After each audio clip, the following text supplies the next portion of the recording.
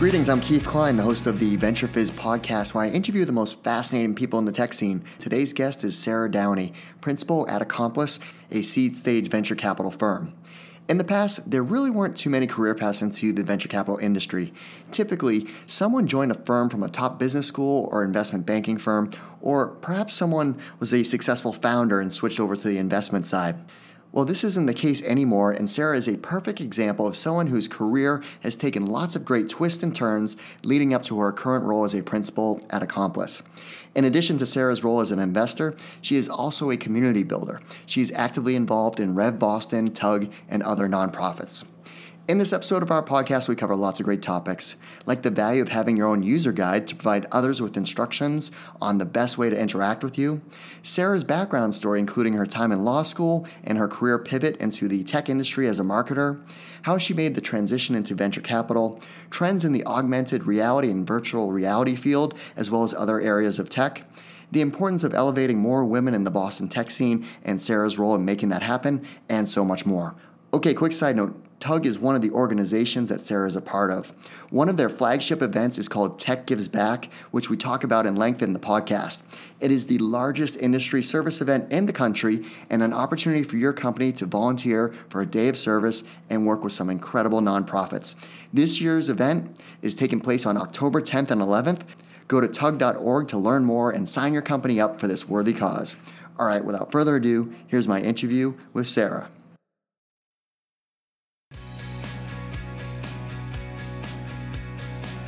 Sarah, thanks so much for joining us. Yeah, thanks for having me. All right, so you wrote a blog post at one point that I thought was brilliant, and maybe it's something that we all should have. It's almost like your own user guide for how you operate and what other people should read to, if they're going to meet with you, they kind of know kind of how you think or how you interact, or just if you're out there networking, what Sarah is like as a person. So what were you trying to accomplish with that, and then kind of some of the details and why other people should have that? So that I can't take credit for that idea. There are many smart people who have done that. And I saw a few of them who had done that. And I thought it was a really good idea. And I guess in my world, I'm meeting people all the time. And I'm sort of trying to get to this center of truth about who they are. In investing, the person is the most important part of the deal. And so I'm all day, I'm trying to figure out what's really true here. Who are these people really? What do they want?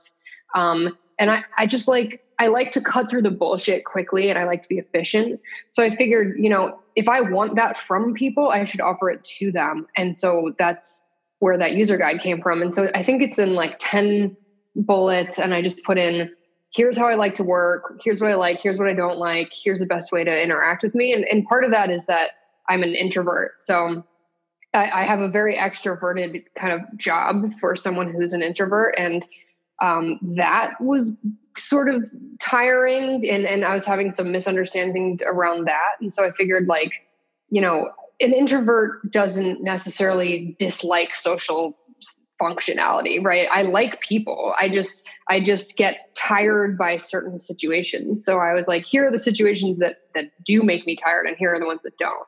And actually I've had really good feedback from it. I kind of thought I'd put it out and no one would see it, but I've had so many meetings where people come in and they say, I've read your user guide. Here's what I want. And it's amazing. No small talk. All right, great. No small talk, because I know you don't like small. Let's just go straight to the point. Let's be efficient. Yes, exactly. All right. Well, let's talk about your background. So where did you grow up, and what were you like as a kid? I grew up in West Hartford, Connecticut, which is, I read recently, is one of the most normal towns in all of the United States. It's like the third most representative town of the entire United States in terms of race, ethnicity, finance. And it just felt like that growing up. It felt super normal suburbs, So I was a pretty weird kid, I guess, perhaps not surprisingly. I read every Stephen King book that he had written before I was in 7th grade. So I think that did some permanent damage. And I had pet rats, and I was obsessed with Halloween. Yes, I had multiple pet rats, and they were all named Templeton from Charlotte's Web. So it was like Templeton version 2, version 3. So, very normal. I actually, you know what? Here's something that I've probably never disclosed on the podcast. So when I was in junior high, my favorite band, I was into all the hair bands. My favorite band was Rat. Hell yeah. And That's awesome. Begged my mom because of that. Round and round, right? Yeah, totally round and round. Like, loved all that. Lay it down. You're in love. So I was just going through all the songs. Anyways, I wanted my own pet rat for that simple reason. So now I know someone who actually had a pet rat. Well, they're actually really good pets. And my first job when I was 16 was at a pet store, maybe unsurprisingly there too. But rats are really smart. They're very clean. Like often the rodent that parents will get for their kids is a hamster, right? And the hamsters are undeniably insanely cute. So I'm not going to argue with that. But rats are like, they poop in one corner. They cover it up. Like they come when you call them. They're trainable. They're just like, they'll like sit on your shoulder and you can walk around and do things. And they just hang out. They're like a parrot, like a scary parrot with a tail. Yeah. All with the same name, just different version. Templeton 1. Yeah. No, but you were also an athlete in high school, right? Because so you played field hockey and yeah. So I was like a big reader and video gamer and just kind of like weird. But I also I was athletic because my dad was a runner, so he went to Bates College and he got a full scholarship for cross country. And he grew up in like a rough neighborhood and just they didn't have a lot of means, and running really kind of saved his life and brought him out into a new all kinds of new opportunities. And from an early age, my dad would like take me running, and I was fast, so I never did kids sports like Little League or any of that stuff. But when I was going into high school, one of my friends was starting to play field hockey, and I was like, all right, I guess I want to hang out with you, so I'll just go along and do the same thing. And I wasn't very good at field hockey, but I had really good conditioning. So I could, I didn't really know how to handle the ball, but I would like run it into the goal and throw my entire body in there. And that seemed to work. So yeah, I did field hockey. And then I also did track, and so indoor and outdoor track. And then I did all of those through high school, and I was captain of all 3. Then I went to college and I did field hockey the first year and then only continued with track, but I did it all 4 years of college and was captain there too. Wow. And were you like a mid-distance runner, sprinter? Mm-hmm. Yeah, mid-distance. Yeah, I did anywhere between the 200 if I had to, but mostly like the 4, the 5, and the 800. Mostly the 800, to the point where my most common nightmare still is that I have to run an 800. And I had this last week where I woke up and I was like sweating, and in my dream, people are yelling at me like, what are you doing? The race is starting. You got to get on the line. And I'm like, I don't have to do this. Like, I'm an adult. And they're like, no, you do have to do it. But that's a brutal distance. It's a brutal. Yeah. It's like, my fastest was like 2:23, 2 minutes, 23 seconds. And it's a mix between sprinting, but for too long. Yeah. It's like, take the amount that you can sprint comfortably, if there is such a thing, and then double it, and then just like cry. Right. Yeah. My daughter runs track, and I'm just like, it's just the roughest distance, because it is that middle ground where you're not doing the mile where you can kind of like pay, and you're not doing a full 100, 200. It's that times around that you're sprinting full out. I feel for her, man. And also those track meets are tough because it's like hours, 12 hours, right? Not including travel, where you're just waiting around to hurt yourself. Right. For 2 minutes. So yeah. I do not miss that.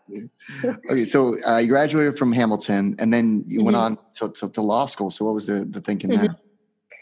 That was, sometimes I feel like that was a mistake, but I also feel like I got enough out of it that it was worthwhile. But my thinking at the time was that I was a psychology major undergrad, and I always wanted to be a psychologist because I think people's minds are interesting. I like to understand people's quirks and motivations and what makes them tick.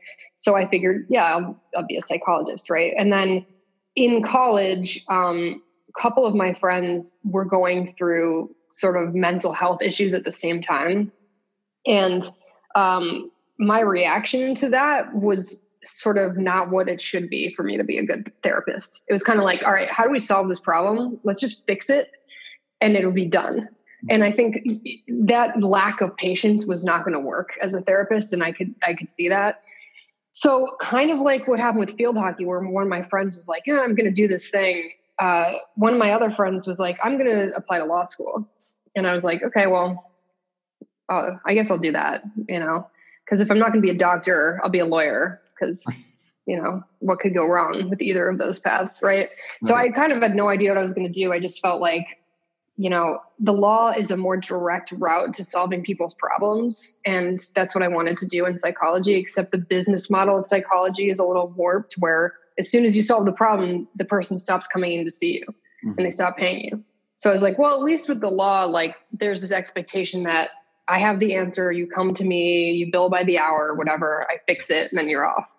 And I really like reading and writing too. And I had heard that you do a lot of that in law school. So I took the LSAT and then I applied to only one school, which was the University of Connecticut, because I was from there and I couldn't afford it otherwise. So I literally had no plan other than this one law school that had a pretty low acceptance rate. And I had no idea what would happen if I didn't get in, but luckily I did. And while you're in law school, you're also doing other things like making websites and podcasting. So you must have been like super early on in the world of podcasting. Yeah, I was a fan of podcasts way back in the beginning, and I started my own in like 2008, I want to say. Wow. And it was a real outlet, because when I was in law school, UConn was probably not as bad as some of them are out there, but it was pretty conservative, and it's really restrictive as far as creativity, because you go from an undergrad liberal arts school like I did, like Hamilton, where, you can almost design your own curriculum and be super creative, and that's really celebrated. And then at law school, all of a sudden everybody's taking the same courses, and there's just no avenue to do anything different. So I really felt like I needed that outlet. And I started this podcast that had nothing to do with law. It was just like personal interest stuff under a pseudonym. And that was like the most fun that I had doing this thing that was completely unrelated to law school. All right. So then what happened next? You graduate from law school, then what? Mm-hmm. Well, I graduated from law school sort of, I would say about halfway through the 3 years of that, I realized this probably wasn't what I wanted to do for a job. I found the criminal law stuff really interesting, and also the intellectual property side. But most of the jobs, especially in Connecticut, were like, you will go work for a very big firm. It will crush the life out of you. You will play golf. You will wear suits. And I was like, I didn't come here to do any of that shit. So in this like moment of desperation where I was $90,000 in debt and had a degree that I didn't think I wanted to use, I was like, let me just go look on Craigslist and see what comes out. And let me look at Boston, because my grandma's from Framingham. My mom grew up there. So I'd like been to the Boston Aquarium. Like I've seen Boston. It was not as scary as New York. And I kind of like always had a good vibe with Boston. So I literally went on Craigslist and looked in the legal services section. And I ended up finding this job posting for a startup that ended up being like, now looking back, it was basically at this pre-seed stage. And they needed somebody to launch their blog and kind of like talk to customers and do everything. And so I went up there in a suit, which is awkward to think about now. And I was like, yeah, $20 an hour, let's do this. And they hired me. And that changed the whole course of my life. Well, I guess, life kind of has twists and turns, but things happen for a reason, right? Because your background ended up being a good fit for what that company was actually doing. Privacy, right? So this was Avon, right? Yeah. And it was particularly a good fit because through that podcast that I had done under a pseudonym, I had gotten some stalkers, and I had to figure out how they found me. And it was through like website registration stuff and some social media stuff, but I had to really figure that out. And that gave me a real appreciation for the scope of damage that can be done with things having to do with online privacy. So I really cared about it, and I was a crusader for it. And that was really important because I think Abind was a really interesting company that was also just too early on the side of all of this privacy stuff. Mm-hmm. You know, like it was maybe 2.5 or 3 years into me being there when the NSA stuff with Snowden happened. Mm-hmm. And until that point, we had really just been having to educate everybody that we came up against about how privacy is actually a thing you should care about. Yeah. Because everybody's just like, whatever, I don't have anything to hide. Who cares? Like the internet doesn't know anything about me. It's like, oh yeah, it's far worse than you realize. Exactly. So there you kind of like built a foundation of experience in the tech startup industry. And then you start getting more into a career path in marketing, right? So mm-hmm. you spent some time at Startup Institute too, which I thought was interesting, where, that mm-hmm. program, in terms of what they set out to accomplish really did, pay some major dividends to fueling the talent pool in Boston. Yeah. Yeah. So I got into Startup Institute because after 3 years at Abind, I had been doing marketing and product, and I was also the spokesperson for the company. And that's one of the ways in which the law degree helped, actually, because it turns out people put you on the news if you've got Esquire at the end of your name, even if you don't, in fact, know what you're talking about. So I ended up, I spent 3 years there, but it was also like, it was kind of wearing on me too, because privacy is tough. You deal with a lot of people's like personal issues and difficulties. And the more I learned about what Facebook was doing and what some of these big companies were doing with buying and selling user data, I just was getting like depressed about that. And so I was like, I need a break, and I don't exactly know what I want to do. But when I don't know what I want to do, I go to school technically. And that's what I did with law school. And it was a roundabout path, but it sort of worked. So I heard about Startup Institute, and I was like, you know what, I'm all about skill acquisition, so let me apply. And I was accepted, I think, the same day, and then I went. And actually the first day that I was there, so do you know Alan Tellio? Yeah, know him well. Yeah. So Alan was the one I had interviewed with, and when I showed up day one, he was like, you have to talk to this company, Ovia. They were called Ovuline at the time. Yep. But now they're Ovia Health. And he was like, you just got to talk to them. They're about to launch this product. They have exactly the personality match for you. And so literally day one of Startup Institute, I went and met with this company, and I was like, all right, I'm going to work with them. And that's what ended up happening. Like, I went through the program, but I also helped Ovia with their launch of their pregnancy app. And as soon as I was done with Startup Institute, I was officially hired to be director of marketing there. Wow. So you built were they in market yet? Mm-hmm. So they were with they had a fertility app that was in market, but they were just about to launch their pregnancy app while I was at Startup Institute. Okay. And I was like, this is exactly the type of thing that I know how to do. And I don't even need to work for you to help you with this, because that's why I'm here. So I helped them with that launch, and we got to feel each other out and know each other while we were doing that project. And then afterwards, they brought me on full time. Okay. So here we kind of graduated with a psych degree to law school to, running marketing and startups to now in venture capital. So I think what's kind of cool about the world of venture capital these days is there are these different ways that people get involved. It's not that there was ever a clear path in the venture capital before, but it was more defined of, you could, somehow fall into it through maybe B school and get hired as a principal and work your way up to a partner role, or you're a great entrepreneur and they ask you as an operator to become an investor. But now you see people with different ways of how they get there. But so talk about your story. Like, how did you end up at Accomplice and landing a position there? Yeah. I mean, I think what you just said is absolutely right.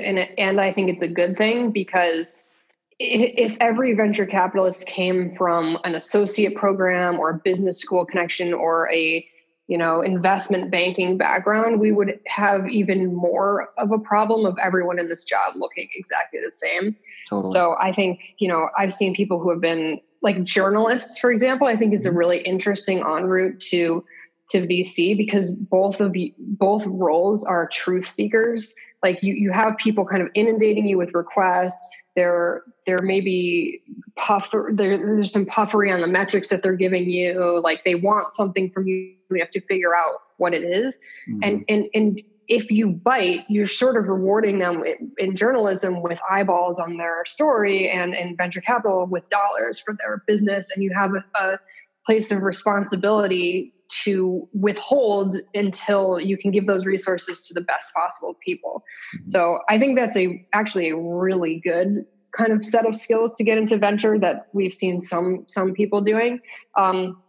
In my case, like I had no desire to be in venture capital. I didn't even really know what it was. Like when I worked at Abine, I was aware that at a certain point, we moved from above this bar in Central Square with 4 people to like a really nice office in Fort Point. And we had $5.2 million. And that seemed to come from nothing other than a PowerPoint deck. And I was just like, all right, that's great, because now I get to work with all these new people and have all this cool stuff, but I don't really know how that works. And, but it happened that my now partner, Jeff Bagnet at Accomplice, co-led the Series A in Abine with General Catalyst. So that's kind of like, he was aware of me doing the work that I was doing at Abine and apparently thought I was doing a good job. And meanwhile, I had no idea who he was. And then when I went to Ovia, he reached out and was like, hey, do you want to work in a portfolio company? And I was like, what's a portfolio? Like, what are you talking about? Like, who is this guy? So I was like, no, I would rather not work in finance, because the finance that I have in my head is very boring. And that's what I wanted to avoid with law school. And I'm like, I'm covered in tattoos and I swear. And like my office here is filled with action figures. And like, this just doesn't seem like a fit, sir. Right. So thanks. But then 6 months into me being at Ovia, he came back and was like, hey, why don't you just kind of meet some of the people who work here and let's just keep this conversation going. And I was actually more willing to do that at that point, because the product that I was helping to build out at Ovia involved working with big insurance companies. And it was kind of like not the startup existence that I want. It was more like big, slow moving companies. So anyway, they got me on this role, which was director of community or platform, which, is kind of a weird role, and it means different things at almost every firm that I've talked to. But fundamentally, VC firms just have money. Like that is the thing, that we are selling money, and we either have more of it or less of it. And you might take money from one firm over another because you get to work with a certain partner or you get certain perks. And so my job was to figure out, like, what is the product that we are offering besides money to these founders? Is it office space? Is it software, Slack channels, events, networking, all these different things? So they brought me in to do that. And I really liked that. It was fun. I liked thinking about like the brand of the firm and kind of like the content that we were putting out. And VC firms are like media properties today. So it's kind of like fun to do that and think about that. And in that role, I started working really closely with our portfolio companies, just like I did with Ovia. If a company was in and I liked them and I cared about them and they're having a launch this week, I'm going to just like offer my services to help them write their web copy or contact journalists or whatever it is that I can help with. And the investors here were like, hey, you want to join the investment team? Because that's essentially what you do. Which again was news to me, because I thought this was a big kind of like lofty people sitting on thrones with coins surrounding them. And like, I don't really know what venture capitalists do, but turns out they're just kind of like entrepreneurs, except on a more macro scale, where you're working with a lot of different companies instead of just one. So about a year and a half into me being there, I joined the investment team, and that's what I've been doing since. And it's been about 5 years total. Awesome. Now, you talked about brand, which I remember this when you guys did this, and I probably even submitted a name. But Oh yeah. when the team broke off from Atlas and had to rebrand, you ran a contest of, hey, help us name our firm. And there was like a prize. It was like a legit prize. Yeah, we gave away a $50,000 LP commitment in our new fund. So like we had 16,000 name submissions. And I went and I read through every single one of them. And some of them were amazingly hilarious. There were a lot of like boring kind of corporate. And then there were some really good ones. And Accomplice came from that group. And actually it was a guy in San Diego who he worked for iHeartMedia. And I got to get him on a Google Hangout. And I said like, hey, I have some questions about your name, but I was recording it. And I was like, hey, so you won $50,000. And it's not just $50,000. It's $50,000 as though he invested in our fund. Yeah. So if we do our jobs, right, we make at least 3 times that. And that's a pretty good chunk. Real money. We flew that guy out to our annual meeting because he's technically an investor. So yeah, he's awesome. In. Yeah, that was a really fun project. Yeah. Because our thesis was like, these branding agencies are probably not going to be as good as just the public is at coming up with something like this. So, and I think we were right. So now as you've been with Accomplice for a while and part of the investment team, so what is your area of focus and, type of, stage of investing that you're doing? Mm-hmm. So at the firm, generally we all do seed investing, and seed is an amorphous term that means a lot of different things. But for us, that usually means a $1.5 to $3 million first check for us. Mm-hmm. And so usually something is built, people have tried the product. It's not just a couple people in a garage with an idea.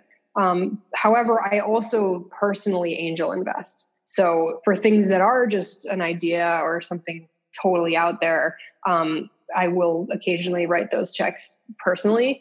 But my area is what's called frontier tech. And that just, for me, that means like weird sci-fi ideas like gaming or AR and VR or AI and, like next gen applications of digital health. And really like the thing that underlies all of that is it's just stuff that I'm personally interested in, and like if somebody comes in and they have, I don't want to pick on insurance, but I will, because my dad worked in insurance for 38 years. So I feel entitled to do that. Like if someone comes in with a slightly better SaaS product for insurance, I'm just not excited about that, but like earlier today, one of the pitches that I saw was a company that's doing an AI algorithm where you can type a description of, let's say, a landscape, and then in real time, this AI algorithm generates a 360 world based on what you're typing. So if you wanted to like storyboard something, or you wanted to create your own VR environment and just hang out in it, it was like, I have no idea if they're going to make money, right? But it was cool. Fucking insane to see that. Yeah. Yeah. Well, or like I invested in a company that does, it's a robot that does eyelash extensions.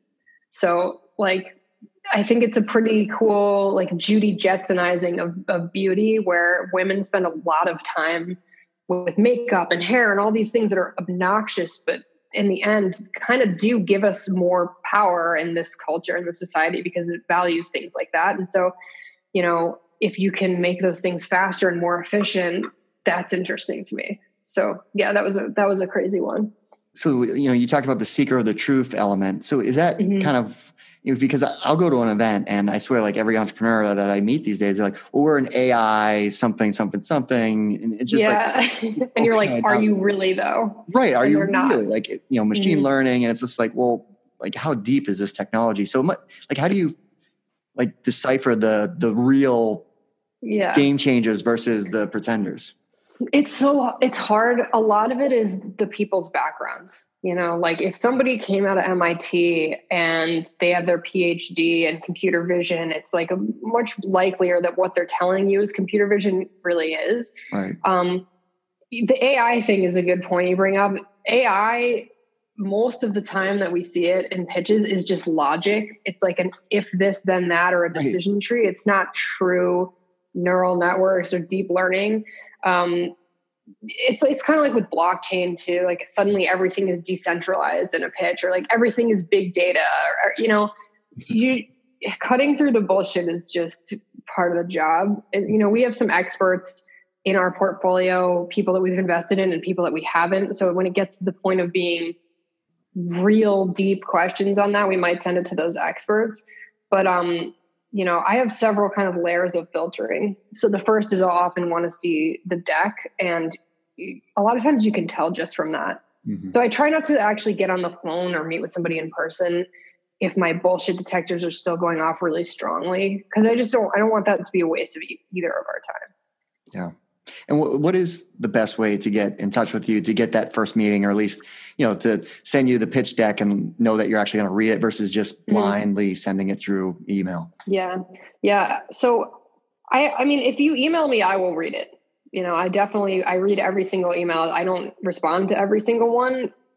I just like it to be personalized. I want to know, like, why me? Why are you sending it to me? You could just copy and paste this to every VC on some giant list. But, if I do invest, this is going to be a 10 plus year relationship at least.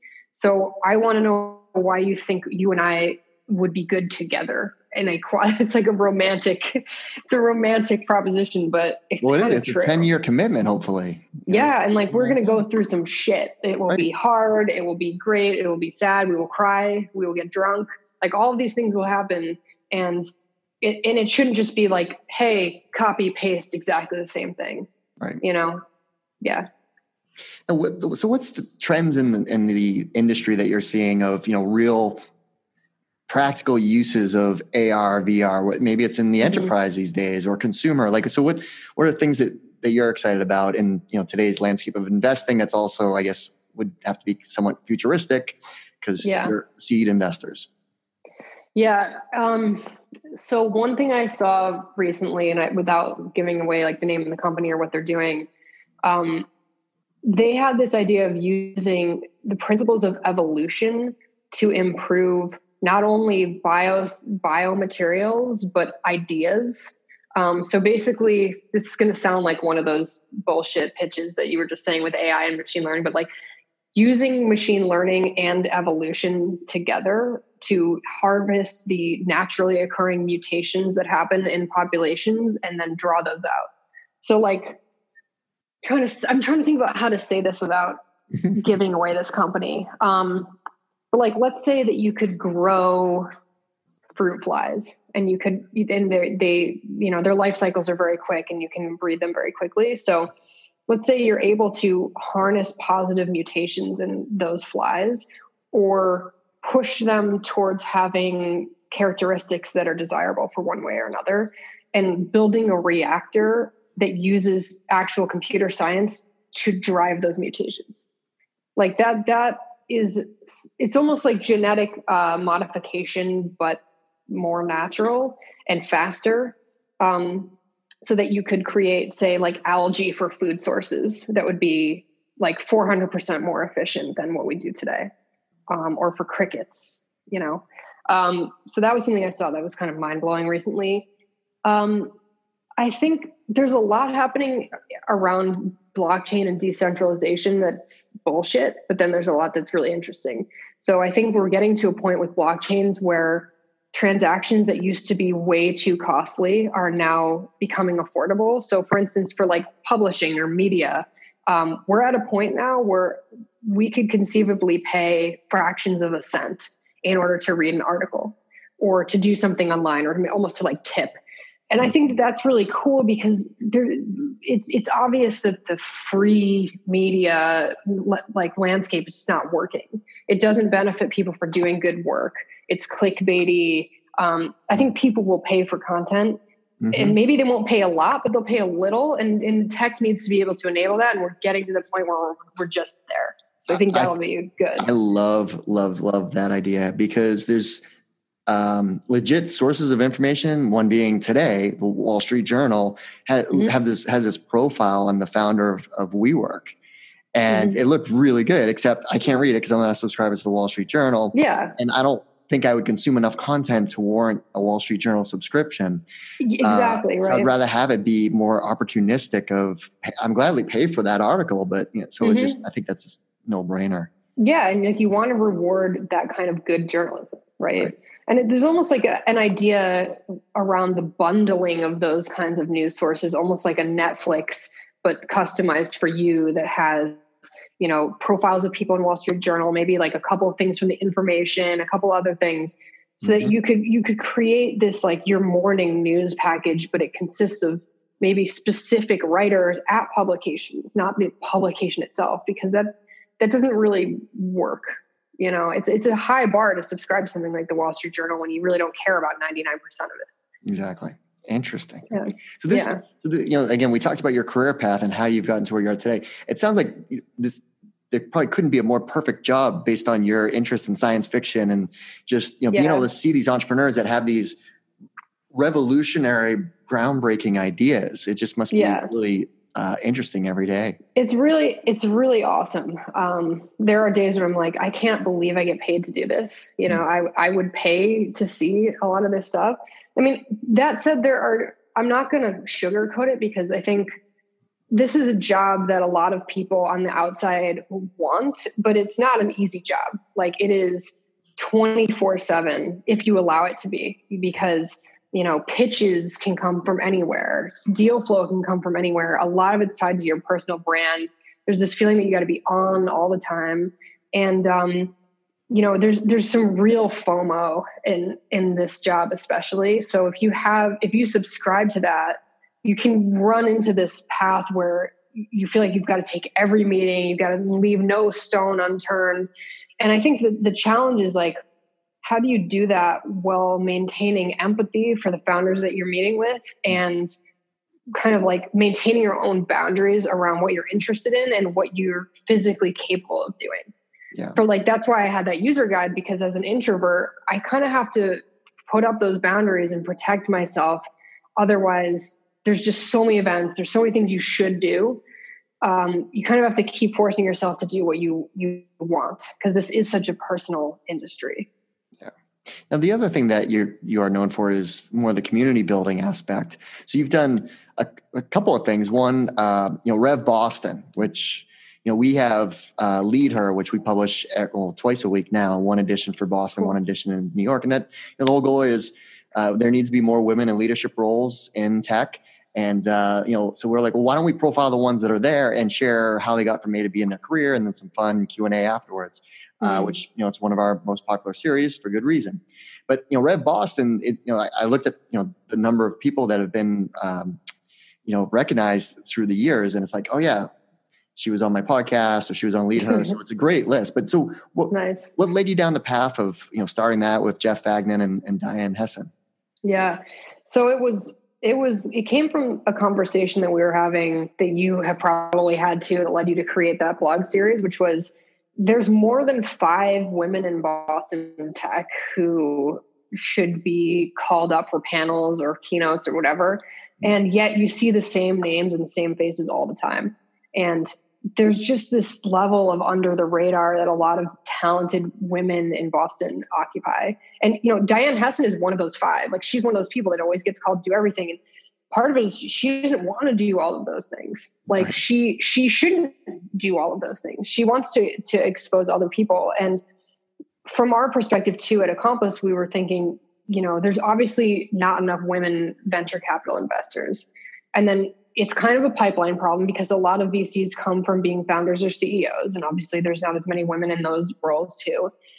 And then we're like, well, let's go even one step below that and look at the director and VP level. And that feels like a place where we could actually make an impact, because people they still have a lot ahead of them, but they've demonstrated enough success where you can kind of bet that they're going to be the next generation of successes here. So we were like, all right, let's get a small group of people together in a room for a day and a half and put program together going to help them if they are interested in doing more than just their job, which they don't have to because their jobs are a big part of their lives. But if they want to start angel investing, if they want to be an advisor, if they want to be on a board, how do they actually start that?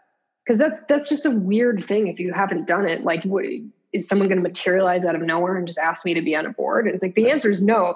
You all, like all of these women in this group who are directors and VPs in Boston Tech have amazing credibility and capability to be good board members, but they're not out there on a list until they're on Rev, and they don't know that they have that ability until somebody tells them. So the point for us is like, this is how you do it. You can do it today, and you should ask. Like, there's nothing wrong with asking and just putting it out there to the community. Hey, I'm looking for board seats, you know?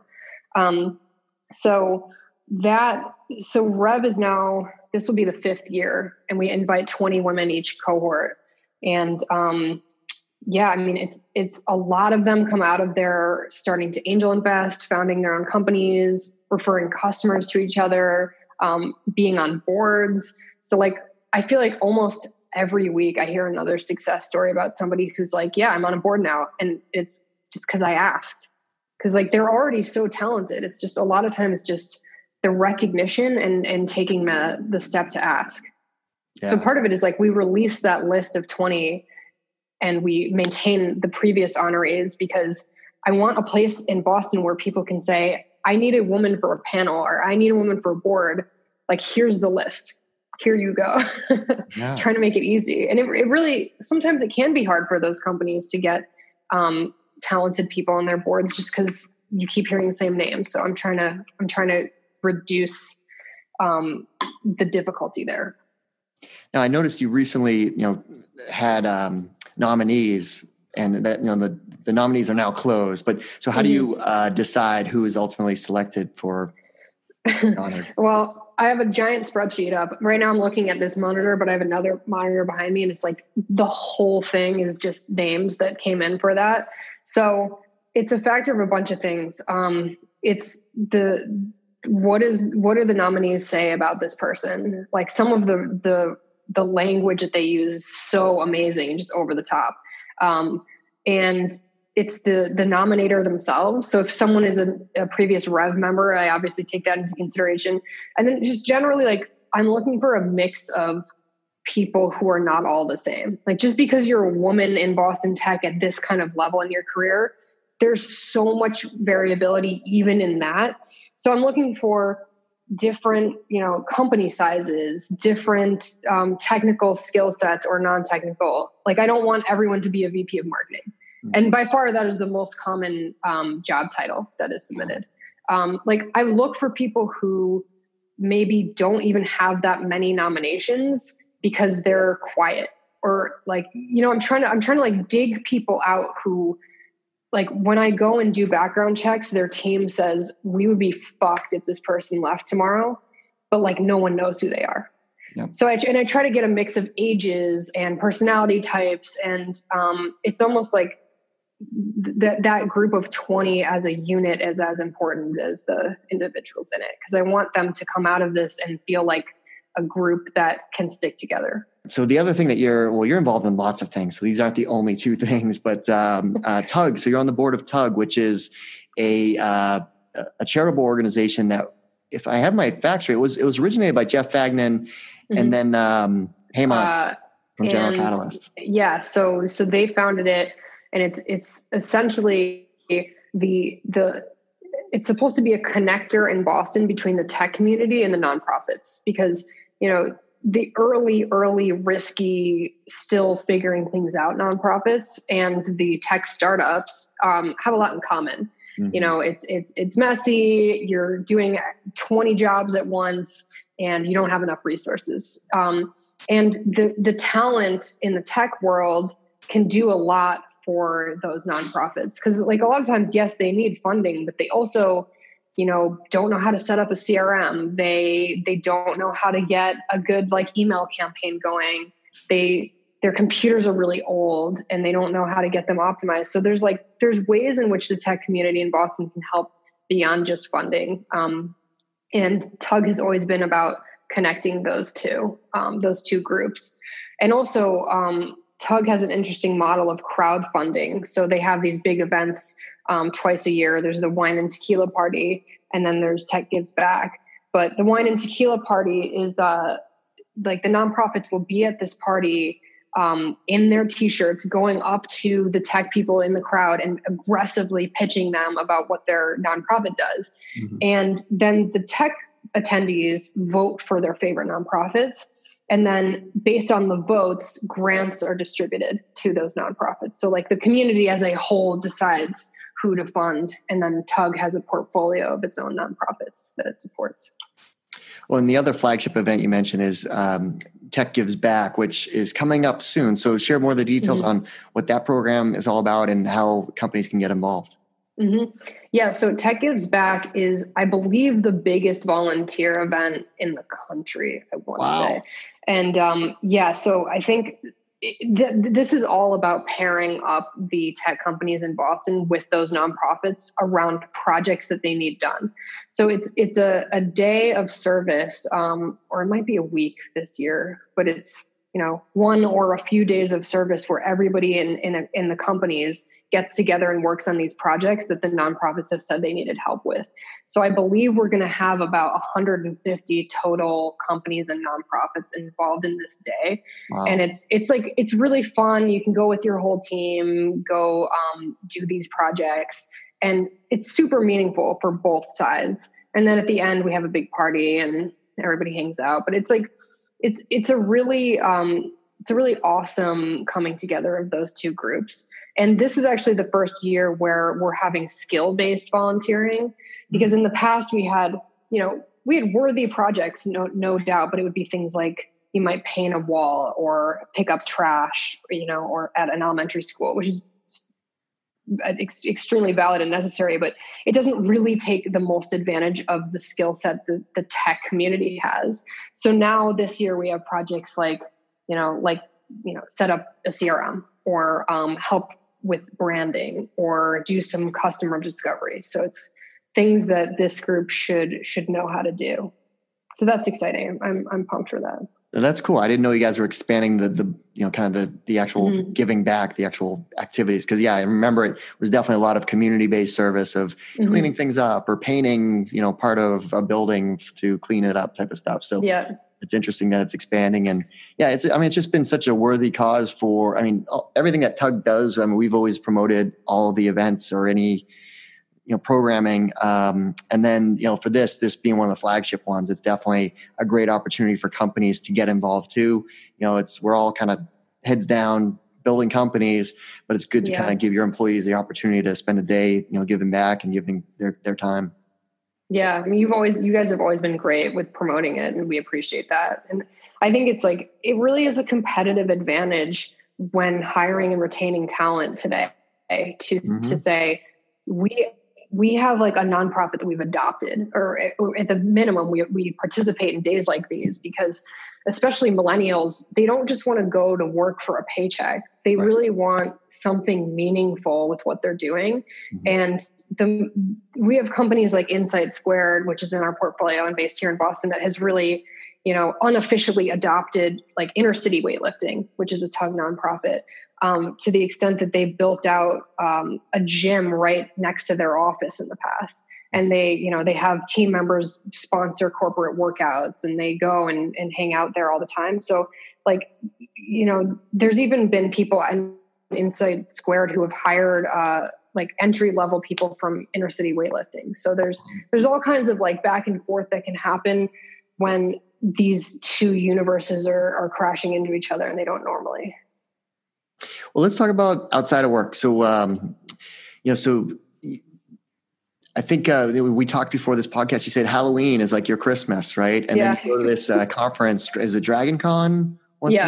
So you have some amazing outfits in terms of cosplay of different villains or actors, or so. Out of all those, maybe this is a hard question to ask you because you had so many amazing costumes. But what was your all-time favorite? Oh man, I dressed up as Gaston from Beauty and the Beast, Mm-hmm. and it was like gender swapped Gaston, and that was awesome because like I loved Beauty and the Beast when I was growing up, and I always was kind of fascinated by Gaston because he's supposed to be the bad guy, yet there's so many kind of good qualities about him. Like I realize he's a chauvinistic asshole, but at the same time, he's legitimately trying to save this woman who's been captured by an actual monster. And like, he gets so much shit for that. Plus he obviously works out, and I lift a lot of weights. So I was like, you know, that guy's got biceps to spare. And so do I. So I was like, it was like a good flex opportunity for my costume. Well, that's awesome. Well, I'm sure you have a great one already in store for Halloween and Dragon Con coming up. I don't actually. I'm like, you know, Dragon Con is Labor Day weekend, so that's a whole thing. And when I come back, okay, I'm kind of costumed out, but got it. I don't know. I'm thinking about it. I don't want to reuse anything, you know, that's weak. Yeah. Keep it original. Yeah. Well, Sarah, thanks so much for taking the time to walk us through your professional background and your experience as a venture capitalist and all the great tips there. And then obviously all the great work you're doing with Tug and Rev Boston. Cool. Thank you so much. Well, that's our show. I hope you found it useful and entertaining. If you did, please make sure you subscribe so you'll get future episodes. Also, please consider leaving us a 5-star review and share this podcast with all of your friends and colleagues in the industry. It all really helps us out. Last but not least, don't forget to visit venturefizz.com, the most trusted source for tech and startup jobs, news, and insights. Thanks for listening, and I'll see you next time.